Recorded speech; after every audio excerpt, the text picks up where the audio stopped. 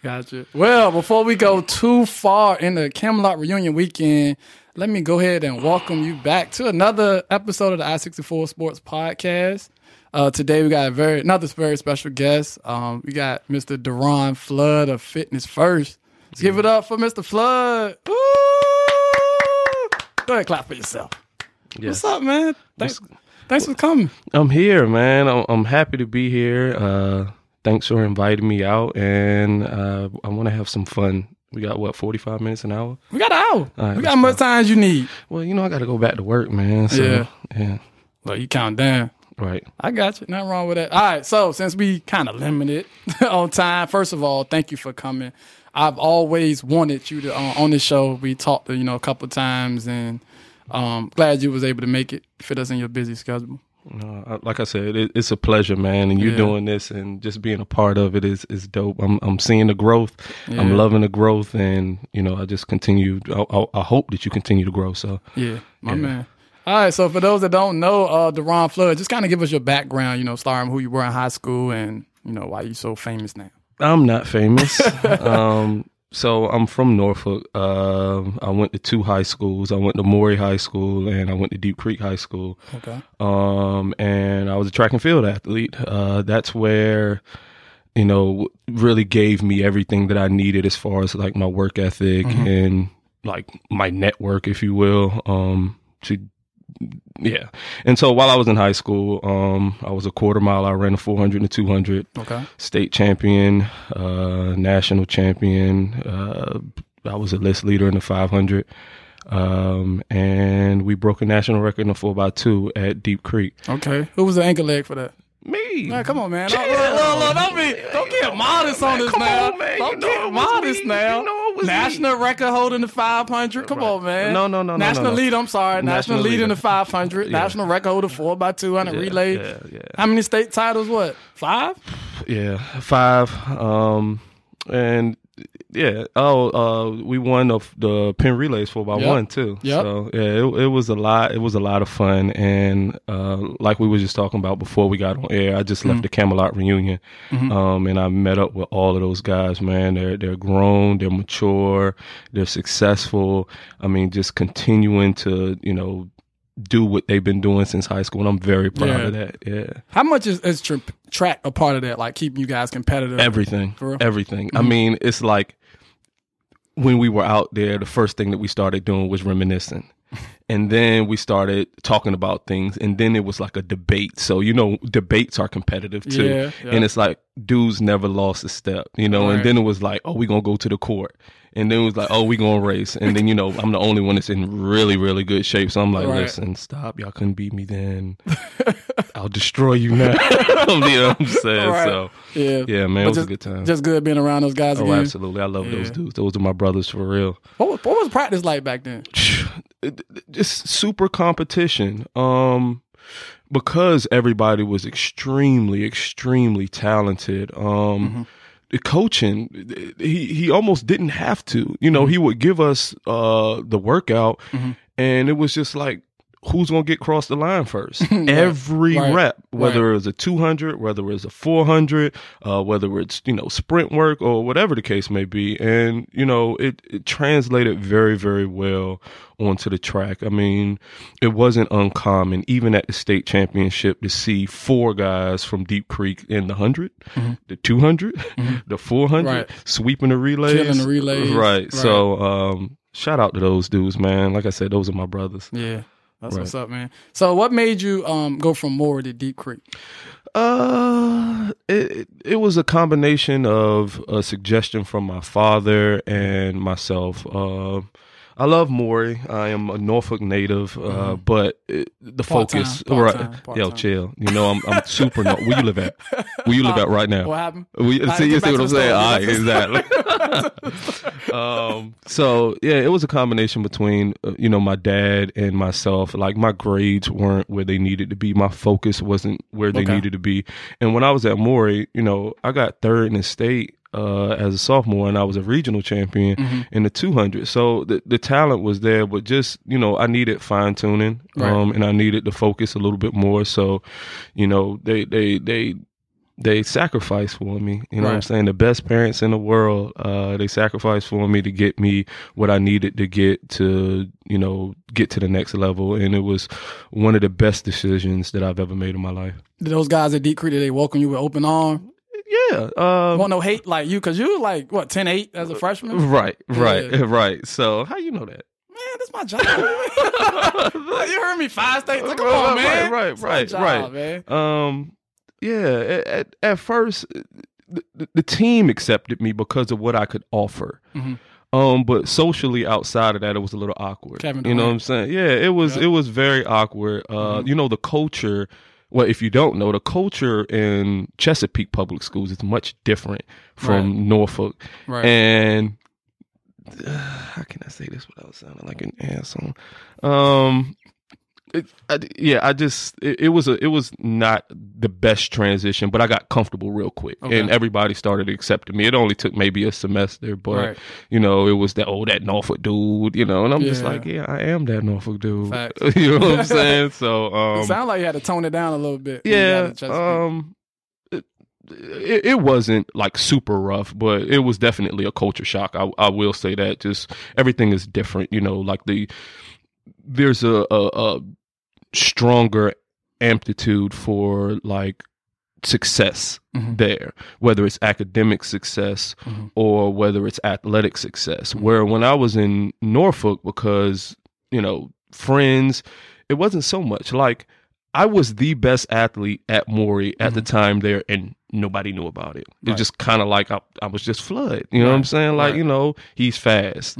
But when I got to Deep Creek, the principal, the teachers, the coach, it was like, look, we're going to get behind this dude, and we're going to do whatever we need to do to set him up so he can go to the next. I just didn't quite have that at Maury. Right.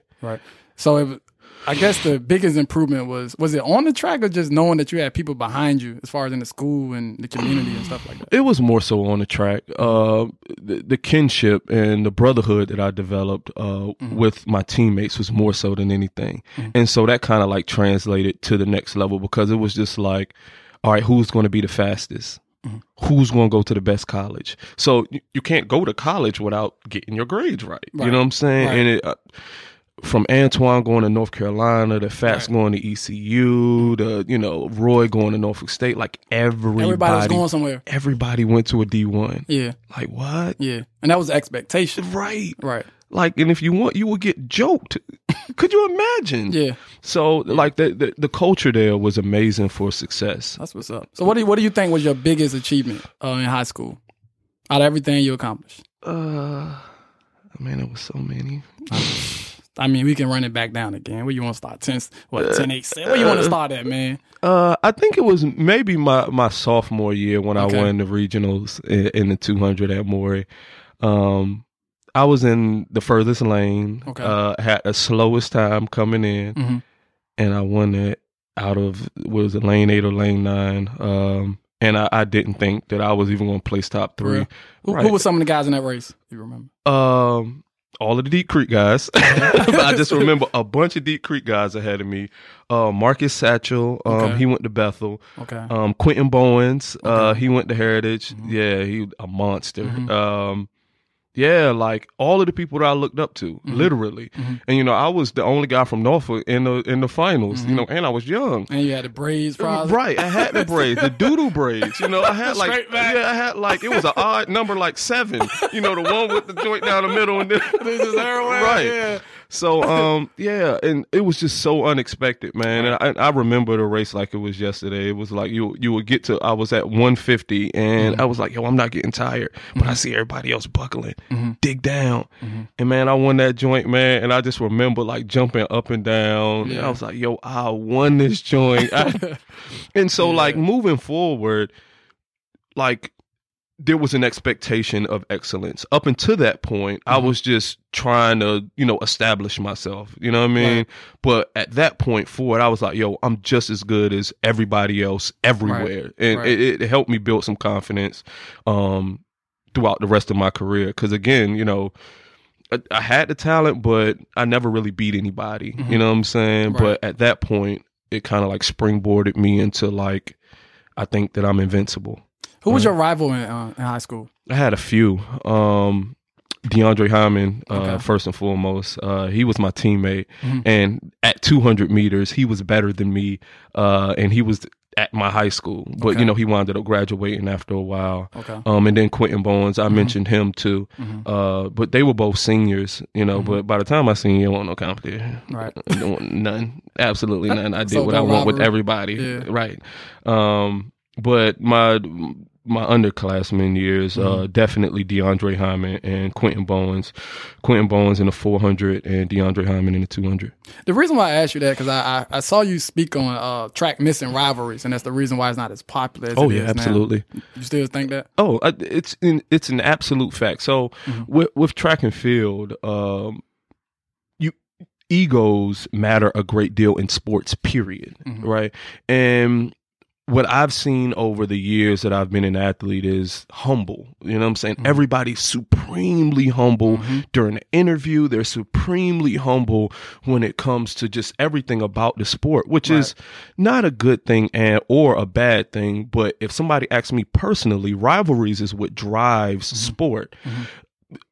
Track and field was at its peak when Donovan Bailey and Michael Johnson, like they literally allotted money. The Track and Field Federation allotted money for that race. They weren't. I mean, Michael Johnson was great, but Donovan Bailey was cool. But we have athletes right now that are faster than both of them. Like legit. blowing it out of the water. Like legit. Right. You know what I'm saying? And there's a lot of great talent, but nobody wants to push that button. Michael Norman is the number 1 400 guy right now. Fred Curley just beat him. Fred Curley has the attitude. If I was Fred Curley, I would be like, what did y'all think was going to happen? Right. I was supposed to win this. And y'all don't talk to me unless you're talking about winning. Right. Why are y'all even interviewing him? I'm the champion. So we need to hear some trash talk. Right. That's what we need to go. Absolutely. And you build those rivalries because you had a guy from Canada that, back in the days, everybody was beefing in nations, you know what I'm saying? Right. And so they was like, who this dude think he is? Michael Johnson is Michael Johnson. Nobody can beat Michael. And he was like, I will destroy Michael Johnson. And they was like, hold on, set it up there. Yep. And track was at a high point then. Right. You know what I'm saying? Like, and we just don't have that. And I've seen so many supremely talented, and I mean, track is faster than it's ever been. Yeah. But the attitude doesn't change. So nothing changes in the sport. So there has to be something that really sparks or, There's no villains in track. Like, no. Everybody just gets along. Everybody likes each other. Right. There's like, like UFC, like nobody likes Conor McGregor. Right. But that makes you want to watch his fight. And he's doo-doo. But he gets all of the prize fights. He gets all of them. Right. Because he's a showman. Right. You know what I'm saying? And it's kind of weird. You can't be a showman in a non-contact sport, but nobody really tries. Right. Well, you do get an opportunity after the race. They stick the mic in your phone. You can say something. Right. Fred Curley has it. He don't want to give it to us, though. Right. I like him a lot. For real? Oh, I love him. Aside from him, who else do you like? I like Ry Benjamin. I think that he's probably the most talented person in track and field right now. Okay. Like, by far. And then Muhammad, the girl who just broke the 400-meter hurdle world record. Where's she from? She's from New York, I think. Okay. Yeah, but man, did you see her at USA? She ran 52.20 over hurdles. And she looked like she ran 10 flat the last. She looked like she ran 10 flat the last. Right. I'm like, man, amazing. Yeah. So, just, I mean, the sport is just getting faster and faster. Yeah. But, I mean, something needs to change. And nothing is changing. And I think the athletes don't, they don't do what they need to do to make it.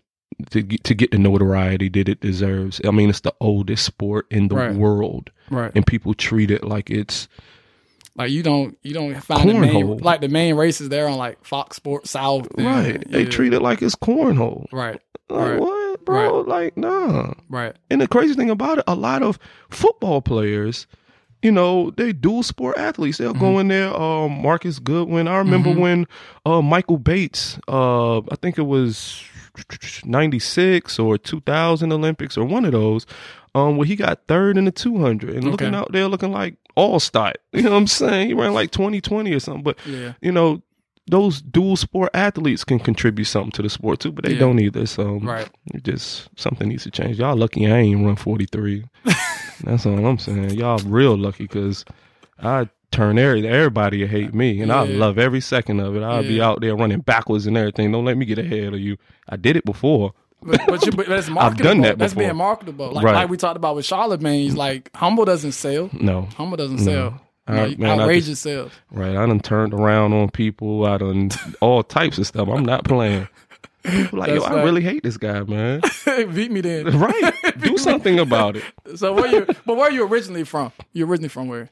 What do you mean? Your family. Where's your family originally from? So Because that ain't no Norfolk personality right there. it is. That's a little deeper than Norfolk. Well, first of all, Norfolk is the cornerstone of Virginia. The That- whole Virginia. that's a fact. Look, the whole Virginia. So That's a fact. no, my mom was born in New York, and my dad is from Norfolk. So Right. I mean, But you got a lot of New York in you. No, I You got a don't. lot more New York in you than No, I Norfolk. don't. What do you think, babe? Yep. We Yes. on air, and you embarrassing me. No, that's the truth. She tells the truth. Nah. You gotta know this is a guy that's been around you since you was like what, 8 years old, 9 years old. Right. I've seen a lot of you. Right. Yeah, Right. you've Right. been this way since forever. I'm bad. But people need that, and I think, like you said, if a young athlete like you was out right now, I think you'll sell. You'll be marketable. Right. They're lucky. And it's weird because when I'm with my athletes, my high school athletes, they be like, "Man, you terrible." I couldn't imagine. I thought, "Yeah, you lucky. You lucky I ain't your facts. age." Yeah, So like a kid, Derek. My guy, I wrote about Derek. He was at Norview. okay, Yeah, I wrote about him. Good Decent. kid, good kid though. Decent. Yeah, I deal with a lot of Norview kids because Yeah. of EJ Faison, all top water quarterback. It started with him, and then I just started Yeah, that name sounds so familiar. Norview. He was Yeah, at Norview. Okay, right. yeah. He's at Virginia Union now. He started at Mississippi Valley. That was my first year. Yeah, that was my first year. He got. I interviewed him too. That was before DJ Mack came there. Right. Yeah, I remember EJ. Yeah, That's what's up. I mean, got a cannon. You hear Yeah, me? the athlete. Right. The athlete, man. Right. Who are some of the young runners that you keep in touch with? Like any guys from this area? Nope. None of them. I'm old You now. ain't that old, man. Man, I am. I'm like 20 years removed from high school. But you'll be surprised who's mentioned you. Like that like EJ. We talked to EJ and we mentioned we interviewed EJ Richardson from Bethel. And he talked about you. Oh, well, look at that. I'm a legend. I still got a record. I think I still got the regional 500 record. That's I don't know, holding man. on by EJ done smashed a lot of records this year. Right, I don't like right, he was like 3-time Daily Press Athlete of the Year, all that Right. good stuff. Well, he going to the right school. What's- I mean, What school was that? you know where he going, man. What school South is- Carolina. South Carolina. Absolutely. All right, so getting into since we're talking about colleges, let's talk about the recruiting process. What made you decide on South Carolina? I wanted to be in the SEC. The SEC is by far the most competitive track and field conference in the United States, and I stand firmly on that. And at the time, Coach Fry had put in just as many Olympians as any other coach in the SEC, and proximity too. It was relatively close. I could still be in the SEC and not have to drive 12 hours go to away. Florida or something like that. Right, Tennessee, right, exactly. 8 hours. And then Coach Fry, a black coach, that was important for me and my dad. The visit there was very welcoming, and we had just the year before I went there, we had won the nationals in the 4x4, so that was helping my decision making. And Otis Harris the year after that wound up getting the silver medal in the 400. Okay. So at that point, it was like Quarter Mile University. You know what I'm saying? Yeah. So I was like, man, I need to be a part of this. You know what I'm So saying? that was never considered like Baylor, any of those schools. You never considered a school like that. Baylor didn't recruit me. Florida recruited me, but they only wanted to give me 90%. And I mean, 90% is great, but I ain't paying for nothing. Right. You know what I mean? But that also speaks the difference between you talking basketball and track. Like I can imagine the top basketball player in the country and like we're going to give you a 90% scholarship. Right. That'll never happen. Right. Zion would never get a 90% scholarship to Duke. Right. And Tennessee, who did I take all my visits to? I went to Arizona State. I went to Indiana. South Carolina. I went to Seton Hall because Quentin, the guy that I was telling you, he was there, and he was like, "Bro, you need to come on here, man. We'll tear it up." And I was like, "Man, come on, let's do it." You know what I mean? Yeah. I took a ton of unofficial visits locally. Okay. UVA, Virginia Tech, NC, North Carolina, A&T, obviously Norfolk State. Where else did I go? You get 5. I don't know. Yeah, but so yeah, those. Yeah, but I heard you also say. I'm sorry, I be on your Facebook a lot too. Right. You know, but I heard you say. Well, you should be. It's good for you. I heard you say something about if you had to do it over again, you would probably pick a HBCU. Oh, absolutely, and I stand firm. This is the second time I'm standing firm on something. Yeah. Before we got on air, we talked about economics, and like my whole thought process on what matters changed a lot over 5 years, 10 years, 15 years. And if charity starts at home, right? Where is home for us educationally? Right. So if you can contribute something to home, it has to be an HBCU. Being a black person, I couldn't imagine if I decided that I wanted to go to Norfolk State, what that would have changed for the culture there in track and field at Norfolk State. You know what I'm saying? People would be like, damn, Flood went there? And I know I could have, you know how I am, I would have got plenty of people to come, you know what I'm saying? Yep. And that could have planted a seed that could have lasted for a while, you know what I'm saying? Right. And ultimately, you know, kind of like what A&T is doing now. Yeah. North Carolina A&T will destroy anybody's track program from Baylor to Florida. Right. You know, I ain't going to say South Carolina, but they giving heavy workout to everybody. Right. I mean, I think they got 2 people in the world championships now. That's crazy. HBC, I love it. Yeah. I love it. Yeah. And, you know, I ain't never went to North Carolina A&T, but because of what I value now, I'm always endorsing. I'm always promoting. I even think like 2 or 3 months ago, I told people, because I know they still listen to what I'm saying. If you have a child who is fast, they need to go to A&T. They need to go to A&T because those guys down there are doing amazing things, and they're not getting people who are list leaders. Just imagine if they got a Deron Flood. It's over for everybody. So yeah, man, I'm pro HBCU all day. Got you. So when your 2-3 kids facing this decision, you know, I had to throw that out there. See if she listened. But when your kids face that decision, always like, look, it's 5 visits, 5 HBCUs, or it's like, how are we gonna do that? Enjoy your visits. You're going to a HBCU, right? It ain't even no other consideration. No, I mean, you don't think that could change? Like, no. I mean, the type of HB. If you want to go to Howard because they might have, you know, if you want to be a astrophysicist or something, and they got it up there, like go to Howard. But it's gonna be A&T, Norfolk State, right? Howard, Hampton, right? Tuskegee. If you need to go to Tuskegee, we going to Tuskegee. You want to be a pilot? Let's do it. Got you. But we're not. I made that mistake, and I will say it concretely on public. I made a mistake by going there, and I wouldn't. If I have an opportunity, which I do with my future children, to change that, then I'm going to do it, and it's going to happen. Got you. So, what made you start Fitness First? Performance training. I was a performance coach, and I was training athletes, and then I started training their parents. And so athletes are seasonal, right? So they come and go, they come and go, they come and go. But the parents started coming to me with like, hey, you need to start like a little boot camp class for us. Right. And that grew into a monster. For real? You know what I'm saying? Yeah. So now I'm in position to train all of the kids that I train now, I train for free. Right. And it's the greatest thing that I've ever.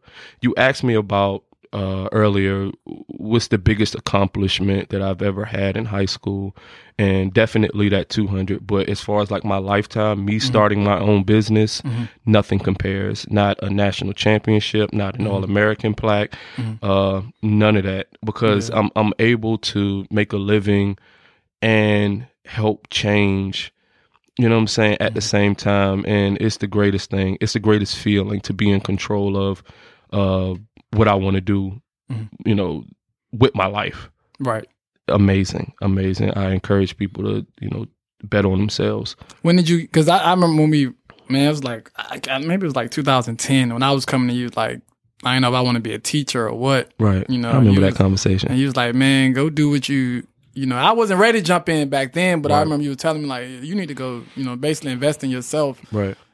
And I won't even on it then. You won't? And I was about to say that, like, you wasn't, but I remember that next year, that very next year, you were. And I was like, man, that's what I need to do. Right. And, you know, my wife also gave me that blessing, you know, a couple years down the line, like, you know, you got the talent to do it. Just go do it. I mean, and so with that process, it takes courage, you know what I'm saying? And then also, we're a part of an era where Black people especially are understanding economics, right? And how we can maximize our quality of life and leverage money, you know what I mean? And so I went up until that point, I did everything that everybody else told me I should do, right? I should go to a big university. I should do this. I need to work here and do all of these things. And not saying that my quality of life was bad, because I've never been bad. Anybody who knows me know that my parents have been excellent. I've always been in a decent situation, but like, I ain't no decent person. Right. You know what I'm saying? Like, and I'm willing to sacrifice what I need to sacrifice to get everything that I feel like I deserve in this lifetime. And my number one fear is not living up to my potential. You know what I'm saying? And so, like, when I think about that, it's like, oh, I ain't got no. You want me to turn off cable so I can take that extra $100 and invest back? No problem. Easy. Phone posits, I stopped wearing them a long time ago.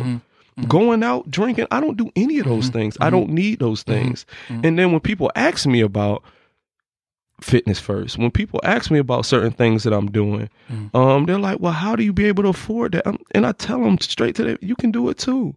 We were just talking priorities. Yeah, priorities. You can do it too. Yeah. And I mean, it helps that, you know, when I was starting the business up, that I could stay with my parents, you know, but they were still charging me. They was like, look, if you're going to be here, you're going to pay something. You know, and it won't no little $100 neither. You know what I'm saying? Right. It ain't going to be no little $100, but they was like, look, you're going to have to pay something. Yeah. And, you know, paying $500 a month was easier than paying $1,000 a month. You know what I'm saying? And I used that extra to leverage my business. You know what I'm saying? So being calculated matters, you know what I'm saying? And then having like a methodology saying, okay, this is where I am and this is where I want to be in 2 weeks, 2 months, 2 years. You know what I mean? So who helped grow your vision from when you started with Fitness First to where you're at now? Say that one more time. Who helped grow your vision? Nobody. For real? Yeah. It was books. No mentors? Have any mentors, anything? Nah. It was definitely books. Like, when I decided that I wanted to be an entrepreneur, it was an introspective look. You know what I mean? I had to look inside, and just like we hit on, you know, what's important. And so when I decided I wanted to be an entrepreneur, I read a lot about Black history. Okay. And that actually stays in the back of my mind when it comes down to making those tough decisions. We got it easy compared to 1970s Black people. Right. They have it easy compared to 1900s Black people. You see what I'm saying? So I keep that in the back of my mind when I'm thinking that I'm struggling. I don't. This ain't struggling. Right. You know what I'm saying? Right. Nothing that I'm doing is struggling. Nothing. Because 50 years ago, it could be a totally different situation. 100 years ago, you had a business. It's impossible. You weren't even allowed to read. Right. Like, you know, read and write. Right. They would kill you. Right. So, yeah, man, just that laser focus is what matters. And being an athlete gave me the foundation to execute, you know, because people don't understand the skills, especially young kids, that you develop being an athlete and being able to transform that into something post athletics. Right. You can be on a schedule because you're one as an athlete. Right. You can work hard because don't nobody work harder than athletes.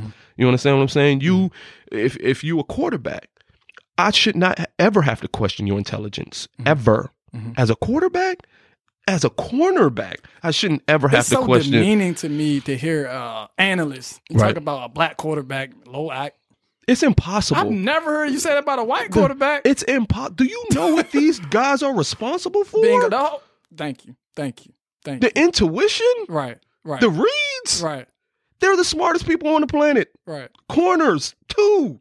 You cannot be a cornerback. You cannot be a quarterback and be a little smart. You have to be a genius, man, especially if you don't. Don't do that, ever. Right. Not around me, because I'm going to check you. Right. You know what I'm saying? Right. Nah. You think we need more analysts or somebody on TV, somebody like you? Of course. Everybody needs somebody like me. Everybody needs somebody like you. Ain't that right? Go ahead, girl. Look at her. So what's first of all, where are you located? I'm sorry, I kind of skipped that. It's all good. 816 East 25th Street in Norfolk. In the heart of, I want to say Park Place, but it's in Villa Heights. Villa Heights. Right. Got you. Right. What kind of classes do you offer? Personal training, small group training, and boot camp classes. Got you. So how do people find you? They want to find you. Instagram at FLOODDR. Say that again. Instagram at FLOODDR. And then my Facebook is Duron Flood. You can just find Duron Flood. And then my business page is Fitness First Training Services. Gotcha. I just want to make sure I get that in there, before I ask you the rest of these questions. Yes, thank you for the plug. Come see me. Got you. So going back to the post, I know before we got on air, I talked about the post you made back in 2017, right? About people boycotting the NFL. Right. Of course, at the time, this was the height of Colin Kaepernick's decision. Of course, there was people on one side or the other. At first, I actually was on the side, like, they ain't really, I ain't gonna say that has anything to do with me, but I was like, I'm a Cowboys fan, I'm a football fan, I'm gonna watch football regardless. But the more I just got into it, reading about it, I'm like, nah, I can't do it. Listen, and I appreciate you saying that because of your interests. I appreciate you saying that because of your background. And it's hard because people like you and I who are so invested in the sports, I get it. I completely get it. But it boils down to, again, values and what you prioritize. A sport isn't more important than my humanity. Right. And I'll say that again. A sport isn't more important than my humanity. So if I have to choose between watching football, playing football, and people treating me fair like a human being, then I will choose that 120 times. Right. I will never watch football again. I don't even have cable. People ask me, like, I'm never watching football again. And I love football. Right. I still got college. Right. Go Gamecocks. But I will never, ever watch football again. You don't have to show me 2 and 3 times that you don't care about me. Right. What? Right. Never. I will never watch NFL ever again. And I'm okay with that decision. Right. My dad, you talked to him about it. Yeah. He thought I was crazy. I said, Dad, bro, I'm about to go. I'm not watching this. My dad the same way. You know what I'm saying? And so we put so much value and so much importance on sports.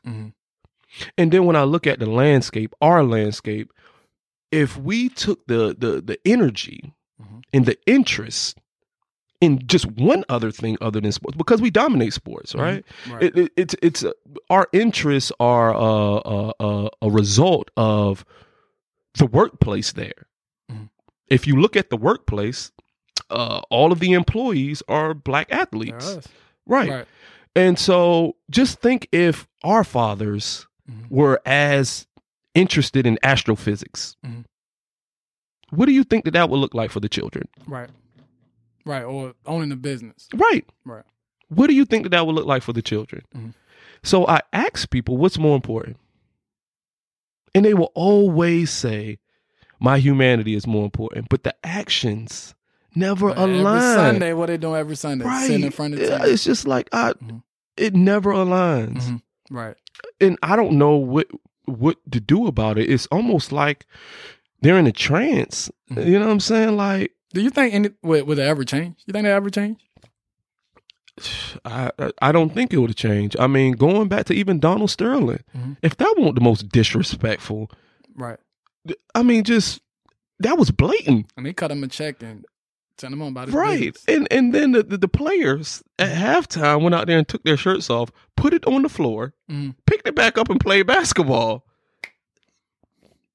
You gonna make me cuss on air? Cuss? I mean, just wow. Yeah. Wow. Yeah, it's crazy. I mean, come on, man. Like, shout out to Ice Cube and the Big Three. Oh yeah, amazing, man. That's gonna continue to grow. Man, just keep doing it, because you don't even have to worry about things like that when you do stuff for your own. Yeah, it's impossible.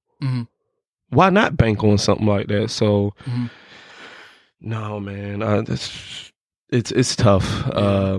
And I hope that we can heal from stuff like that. You know what I mean? But I don't foresee it. You ever see yourself going into politics? Why people keep asking me that? Because, man, you just got that engine. No, man, your engine to change, man. I don't know, because if I got into politics, no. I can't say what I want to say. I mean, but listen, at the end of the day, we got Donald Trump in the White House. 2019. Who would have thought that a decade ago? Donald Trump ain't got nothing on me. Exactly. He ain't. But he my don't thing have is nothing on me. Sometimes people want different, even on a local level. I mean, maybe we're not talking about the White House, but locally, locally, people just want different. No, look, we are talking about Norfolk here, right? But like, it just, she gets on me. Yeah. About my radical ways. You know, we talked about law enforcement the other day. Yeah. And I put my foot all the way down, so far down, I thought it was gonna go through the floor. You hear me? Like, no, no, no. I ain't blinking. You know what I mean? No. Got you. So, as a trainer, man, because you, like I say, you radical, man. You ain't like no, I feel sorry for you type of guy. So, what's them training sessions like? What's really good about what I do for a living is people actually seek somebody who's uncompromising, somebody who's a little coarse and abrasive, because a part of being mature is knowing when you need a foot up your butt. I actually work best with coaches who are really, really coarse. Like, don't be nice to me. Yeah, you don't want to be coddled. Right. Yeah. Don't be nice to me. Yeah. Like, if I'm messing up, don't tell me I'm messing up. Tell me I'm fucking up. You know what I'm saying? Yeah. Like, do that, because that's what's going to help me get where I need to go. And there's people who realize that. And it really works out well. I've had tremendous success with training people. Extreme weight loss, women especially lifting 2 and 3, well, I can't say 3, 2 times their body weight, you know what I'm saying? Just things that they didn't even think was imaginable upon coming into the gym, you know what I'm saying? And I'm very proud of that. As a trainer, is there, I want to say a motivational story, but kind of a client that you didn't think would be where they're at now? Oh, I have I got so many of those. For real. And you know what's weird about training? Like, when you're doing your initial consultation, and this is something that I had to learn, you never know. And sometimes it's the super desperate person who's extremely overweight. It's just like, look, I just need this off of me. I'll do whatever you ask for me so I can get in shape. I'm tired. And then that person will lose 100 pounds. It's like, damn. That's crazy. You did it. I didn't, when you first came in here, you couldn't even walk. You lost 100 pounds. Right. It's amazing, man. So how do we get our inner city communities to care about health and fitness like you do? I mean, it starts with a person at a time. So my business grows because of networking, right? So I would train a person from the shipyard and I would get that person in shape. And so the shipyard is a huge institution and they're passing hundreds of people a day. And so they'll see it. And then maybe a conversation to spark and say, man, I feel better. I was on high blood pressure pills and I'm no longer on high blood pressure pills. Or I've been working with a guy who's super affordable. Come on down here. And it's been like that with the shipyard. It's been like that with nurses. It's been like that with social workers. It's been like that with police officers and everything in between. And so because it's just me, and obviously I'm trying to find different ways to extend my reach, but just starting with a person at a time, and getting them to understand and appreciate what it's like to actually be fit, what it's like to actually be healthy. You know what I mean? So my answer is definitely just one person at a time. So what's your vision for Fitness First? We got to keep growing, baby. I need more trainers. I want to have a sportsplex like Boo Williams. I'm burying him, and it's going to be in Norfolk. You know what I'm saying? Yeah, man. It's going to be. I'm burying Boo Williams. I'm burying you, man. You know, I'm burying you, Boo Williams. What's wrong with you, man? We got to get something on this side for our kids. We got all the best athletes, right? And we send them over to the peninsula, right? Every weekend. And I mean, I wouldn't be opposed to getting with people to get that thing happen, because ultimately all I need is a gym. Yeah. So if you're telling me that you want to have basketball courts and we can get a facility, because you'll benefit from that too, because you know your basketball kids now got a weight room and they ain't got to go anywhere else for that. So I mean, I'm completely up for getting with other trainers, coaches or whatever, and saying, look, let's do a joint effort and bury Boo Williams. Have you I'm saying? Previously reached out to any trainers or anything? I've had a lot of trainers work underneath me. A guy from Norfolk State. Right. Jordan. Yeah, he's still killing it. Yeah. But, you know, nothing that lasts a really, really long time. You know, people aspire to be the businessman, but a lot of times they're unwilling to do everything that they need to do to get where they need to go. And I mean, it just takes a dog a lot of times, and people out here are little puppies. I'm gonna ask you a couple more questions before I get you out of here. What's your favorite book? Oh man, what's my favorite book, hun? He used the word hun. Yeah, oh, man. I talk to you after this. Look, man, she's been a very, very important part of my life, so I'm gonna go ahead and drop her on there. Gotcha. Yeah, probably the autobiography. Yeah.